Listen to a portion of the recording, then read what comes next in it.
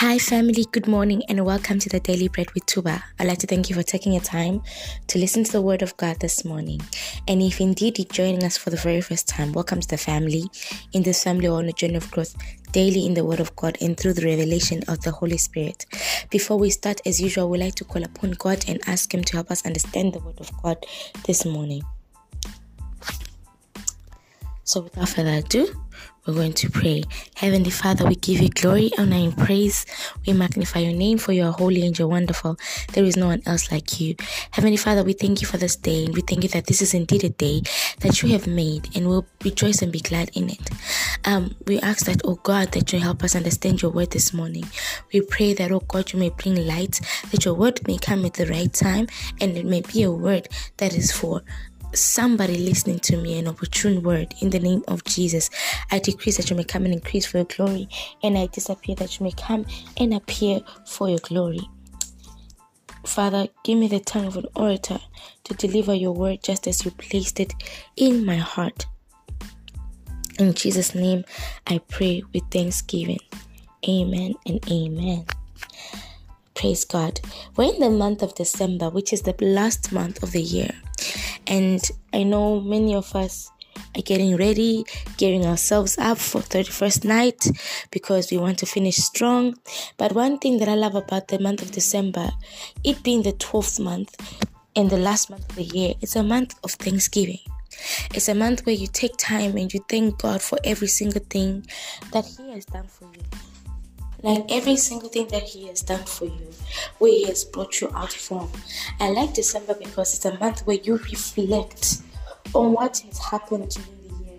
There are certain scenarios where God saved you from the foulest snare. There are certain scenarios where God literally came through for you when you didn't even expect anything to happen that was good. There are certain moments where God actually came out and showed Himself for you. There are certain times where God actually made you to stand before prominent people without you even asking for it. Isn't God amazing? You know, I think we have to teach ourselves as children of God to have an attitude of gratitude. I know there is a podcast that speaks about gratitude. There's a podcast that we have on the Daily Bread that speaks about thanksgiving and gratitude. We ought to have an attitude of gratitude. An attitude of gratitude is not something that someone can lay hands on you and give you the anointing or impart you with. It's something that you can teach yourself. So many people right now, one might be listening to me and your heart is so much filled with bitterness because things didn't turn out the way you wanted them to turn out. But then the Bible said that God orders the steps of a righteous man. So since you actually submitted to the will of God, then why are you in a place of complaining? God already ordered your steps in a way that He has purposed and in a way that He knows will bring an outcome of joy.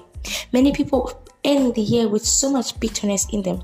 They end the year with so much heartache in them because things didn't turn out the way they wanted. Maybe they lost their job as well. So they don't find a reason to be happy. They don't find a reason to be thankful. But there is every reason to be thankful. Every reason to be thankful. Apart from the reason that you are alive, there is a reason to be thankful. God knew what He was doing. You may never know because God sees beyond what we see. You don't know the conspiracies that were being planned against your work. You don't know how people are plotting to make your life miserable at work.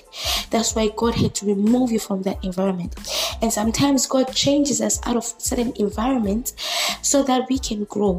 An environment that was comfortable for you, when it starts to be uncomfortable for you, it is a clear sign that you are supposed to move from there. Restlessness in the spirit towards that place is a clear indication that you are no longer supposed to be in that place. So do not despair and be angry and be bitter because things didn't turn out the way you wanted them to turn out. And maybe I'm talking to someone today that was engaged to someone and then you were anticipating that by the end of the year you'll be married, but for some reason that relationship broke off. Sometimes God will separate you from that person because that person is not a leader, they are a lead. By being a lead means that they're going to stifle you in your destiny. You won't be able to progress in anything in life because they are your husband. And God, seeing that and seeing beyond your human lens or scope of understanding, decided to separate you from it. So what am I saying? This month, take time to be thankful for something that God has done for you. The Bible says in Thessalonians, rejoice, pray always, and give thanks to God, for this is the will of God in Christ for you. So give thanks at all times. I like the scripture in Psalms that says, I will praise the Lord at all times, and his praise shall continuously be in my lips. Learn to have a moment whereby even when things are not right, you say, God, I give you the glory. I'll give you an example. There was a time when something happened to me, and this thing was really, really painful to me. And I had every reason to shout, every reason to be angry, every reason to go and close myself in the room and just weep and cry. But I remember one thing, I was in pain. But I said, God, I give you the glory. At that moment when I was saying it, I will not lie to you. It wasn't easy because it wasn't coming straight from the heart. But I told myself in my mind that whatever will come my way, I will say, God, I give you the glory. And I remember saying, God, I give you the glory, and I was crying tears of pain. From then, there was an immense amount of strength that entered me. And I just passed through that phase like no man's business. The hurt and the pain were just gone. Only because I thanked God. Today, I want to challenge you. It's something that I have been challenging myself as well. When you come back from work at the end of the day, take time to kneel down or be in a place where you go, God, I thank you. I thank you for this day. I thank you for the fruitfulness of this day. I think that this day was a blessing to me. I think that this day yielded this best for me. I thank you for each and every single event that happened today because it had a reason. Father, even as I come back home, as I'm at home and I'm resting, I pray that you energize me, equip me for the day to come. In Jesus' name, amen. That's how I usually do it. Even when I'm coming out of the office, I just say, thank you, Lord, for the day I've spent. It might have not been the best day that I wanted, but it's a day that the Lord has made, and I lived that day for a reason. Amen. I love you, children of God. That's the word of God that I have for you today. Be a blessing to somebody else out there. Send out this podcast to whom you feel needs to hear it, and let us spread the word of God to each and every single person.